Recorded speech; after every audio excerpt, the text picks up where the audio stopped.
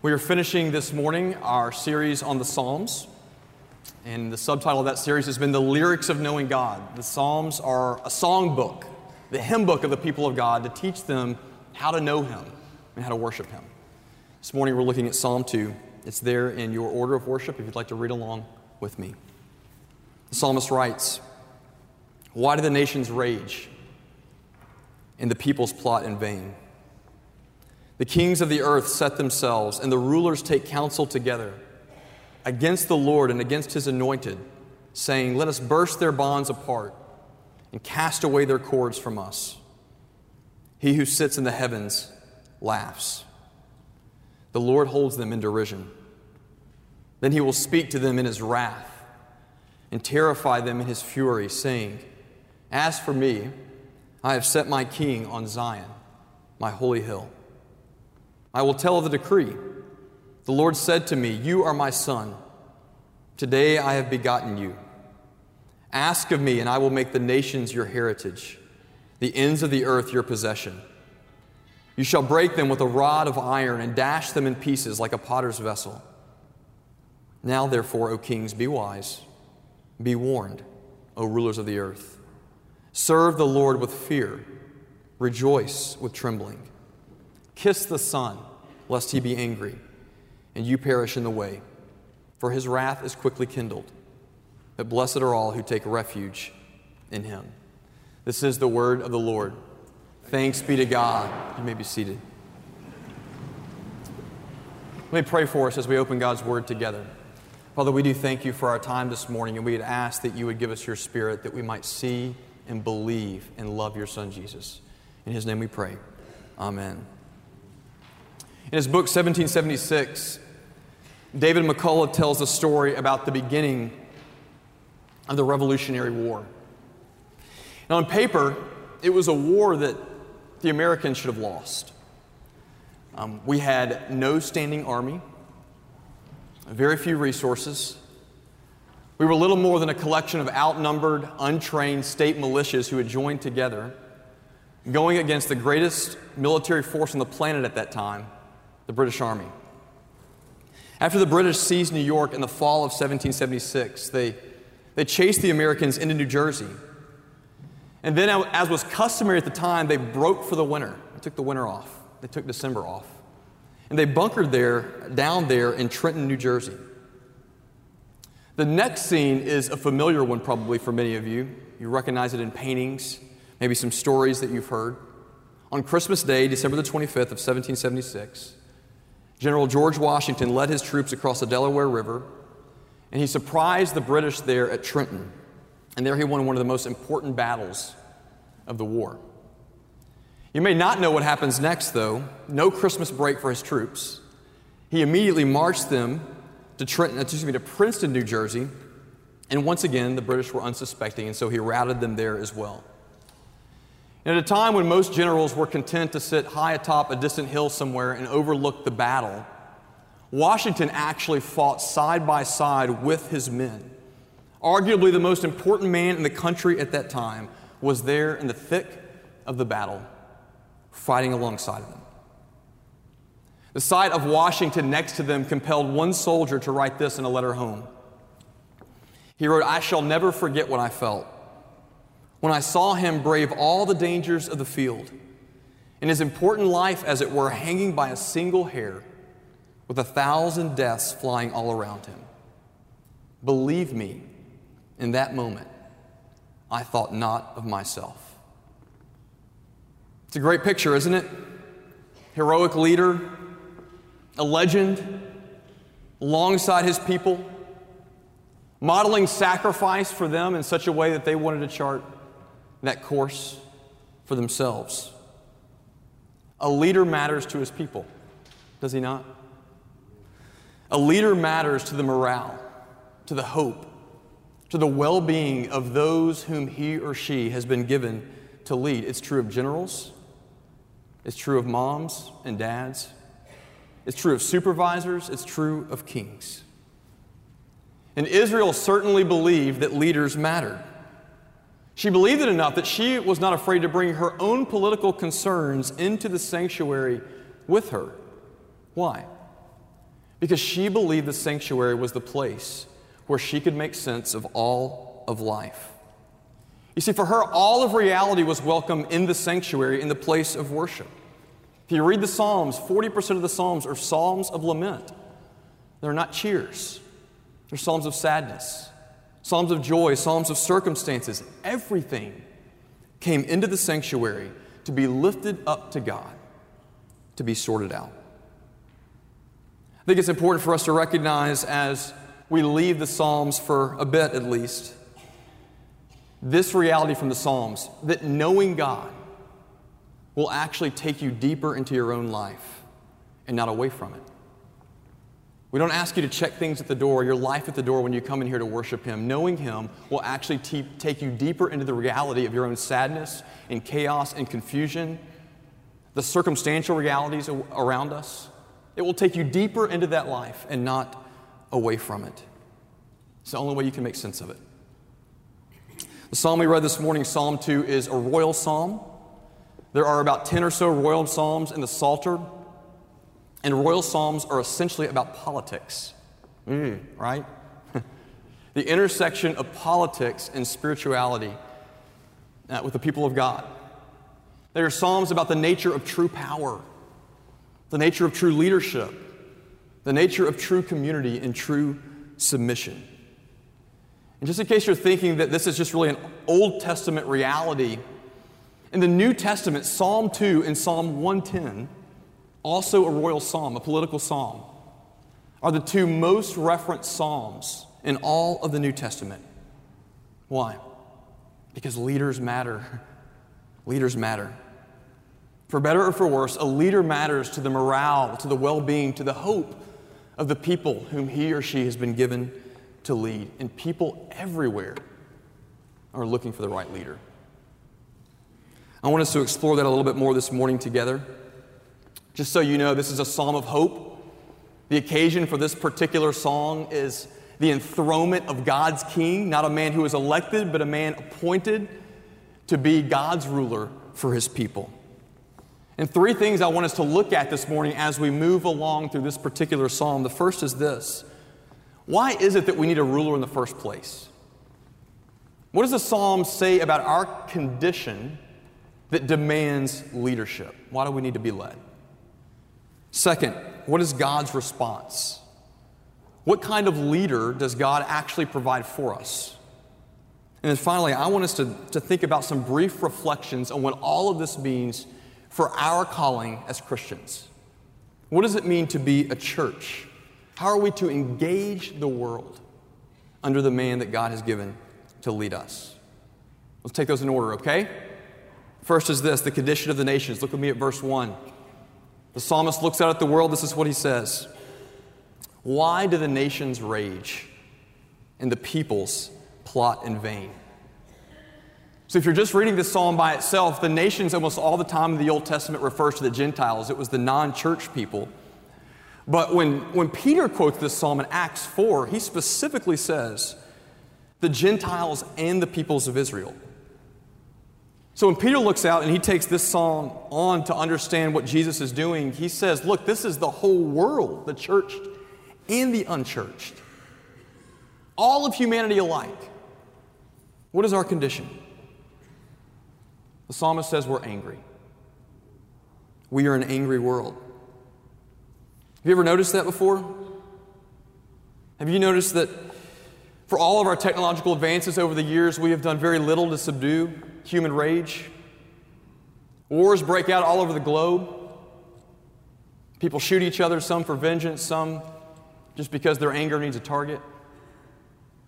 Political leaders are encouraged to ride the anger of the people. We live in an angry world with angry leaders, and the psalmist gives us a theological rationale for that anger in verses 2 through 3. There he writes, the kings of the earth set themselves, and the rulers take counsel together against the Lord and against His anointed, saying, let us burst their bonds and cast away their cords from us. Why are we angry? Well, the psalmist says we're angry because we are rebels. We are angry because there is an authority over us, a natural authority over us that we do not trust. God's ways, God's boundaries, God's restraints. We look at them and say, they're so unfair. They're cruel. They're harsh. They're oppressive. Let us be our own gods, and finally we'll be happy. Do you know that's the first lie ever recorded in the Bible? The devil comes to Adam and Eve, who have been restrained from one thing, from eating of the tree of the knowledge of good and evil, and the devil looks at them and says, oh, that's so unfair. That's so cruel. That's so harsh.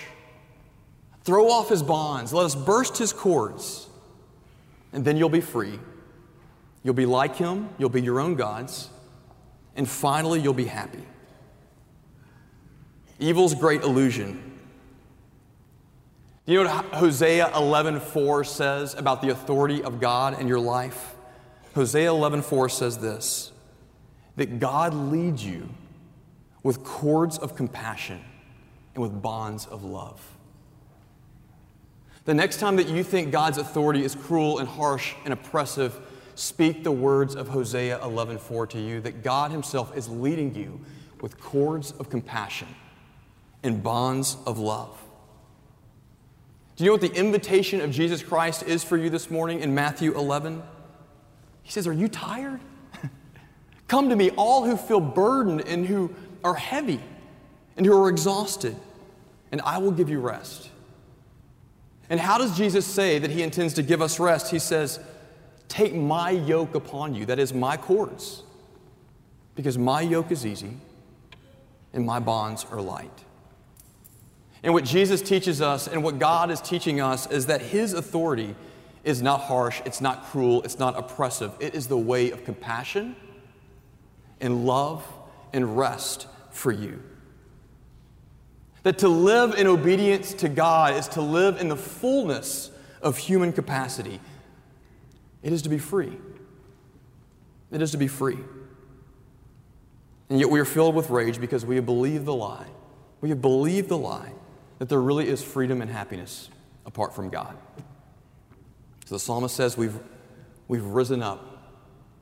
And I want you to notice next what God's response is in verse 4. I love this line. The first line of verse 4, if you have it, look at there with me.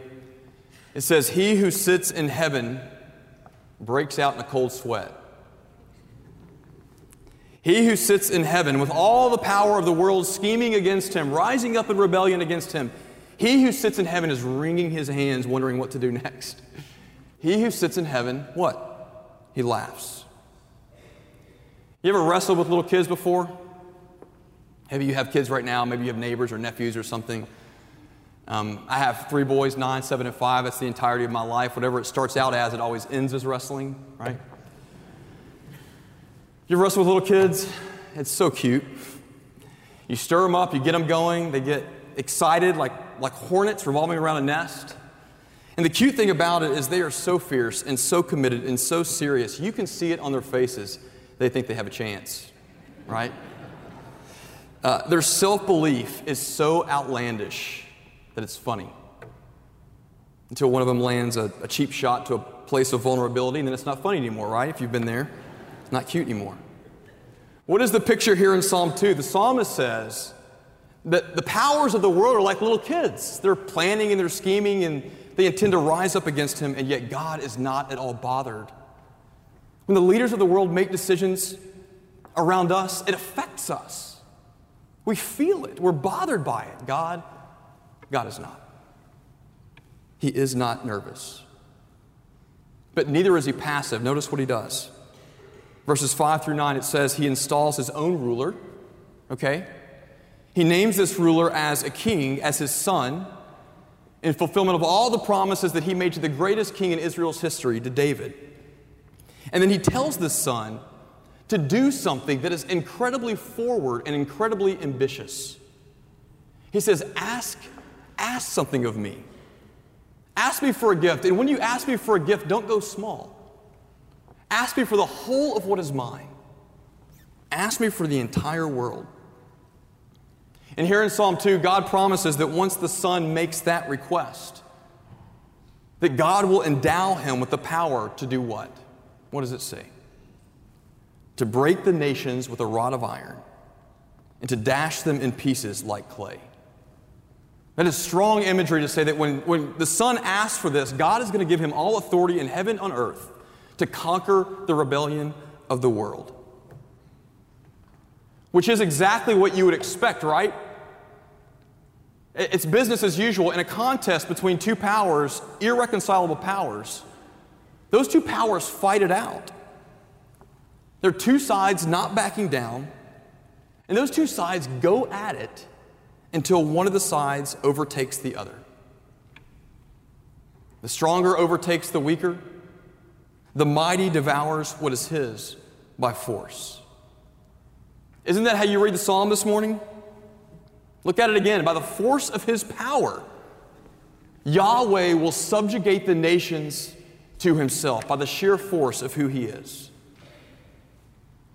So it's hard to blame someone like Peter.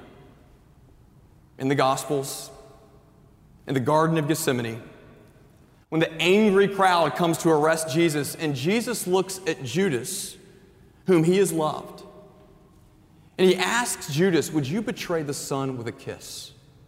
It's the language of Psalm 2. Kiss the Son. And Judas goes over and he kisses the Son, not in an act of homage, but a betrayal. But have no worry, Jesus has this loyal gang by his side. And they see what's going on and they say, look, it's game time. Here's the question they ask, Lord, shall we now strike with the sword? It's time. And Peter, too impatient to wait on an answer, he takes out his sword and he cuts off the ear of the servant of the high priest. He is ready to go. He is ready to break the nations with a rod of iron. You know, it's hard to blame Peter because Peter was a child who had sung Psalm 2 in the sanctuary since he was a little boy. And he understood the psalm just like we do. This is business as usual. The stronger devours the weaker. The mighty always takes what is his by force. Yet something unexpected happens in the scene. Jesus tells Peter to put down the sword. And then he walks over to the servant of the high priest, his enemy, the angry crowd, and he touches the ear of that servant and he heals him. Why? Because while it's true that God has always intended to conquer the world's rebellion by the power of his leader, God never intended to do it first by the sword.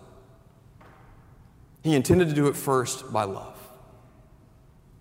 By a consummate act of a leader who would give himself as a sacrifice in service, in salvation to the very ones who were rebelling against him. You see, here's the twist that Peter never saw coming. It wouldn't be by force that the Son would conquer the nations. It would be by grace. By grace, the Son would be God's conquering response to a world that is angry, that lives in rebellion against him. And why is that? I mean, I don't know, this may be a wrong thing for you to do, but just put yourself in the place of God for a moment. I hope I'm not tempting you in the wrong direction. I mean, wouldn't it be quicker and cleaner the other way? Jesus could summon the legions of angels, the armies of heaven to come back, to come down. He could own the world any way that he wanted to. Why not the sword? It's because God has always wanted something more than a broken will. God has always been after a transformed heart. And those convinced against their will are of the same opinion still, as the old saying goes. But those who have been gripped by love, those who have been gripped by mercy and sacrifice and grace, they are conquered in a far deeper and more lasting way. In a way that makes their wills actually come alive. And to believe that the one who lives in authority over them, rules them, leads them with cords of compassion and with bonds of love. What is God's response to a world enraged against him? It is not the stronger crushing the weaker. It is the stronger serving the weaker It is the enthronement of a son who is to be made a sacrifice to pacify the rage that exists between us and God. And we wonder, that sounds great in theory, doesn't it? Does grace really have that kind of power in our relationships? Let me tell you a story that was helpful for me. It's from an ESPN documentary. They have a series called 30 for 30, and this one was called One Night in Vegas, something you probably didn't expect to hear in the sanctuary this morning. So the documentary was about the relationship between Mike Tyson and Tupac. Something you probably didn't expect to hear either. Because Tupac is dead, they interviewed several people who had been close to him throughout his life. And one of the people they interviewed was the author, the poet Maya Angelou. Now, if that name doesn't ring a bell, Maya Angelou was one of the most important, iconic poets of the last century. Like Tupac, she was also an African American, but really she was almost the polar opposite of him in every other way. So Tupac is one of the iconic gangsters of the 1990s, and Maya Angelou, one of the iconic poets, very prim, very proper, is an intellectual, sounds like an intellectual. So they met when they were both working on a 1993 film together called Poetic Justice, and here's how they met. These are her words. Dr. Angelou said that she had never heard of Tupac or Six Pac before. She thought that was funny.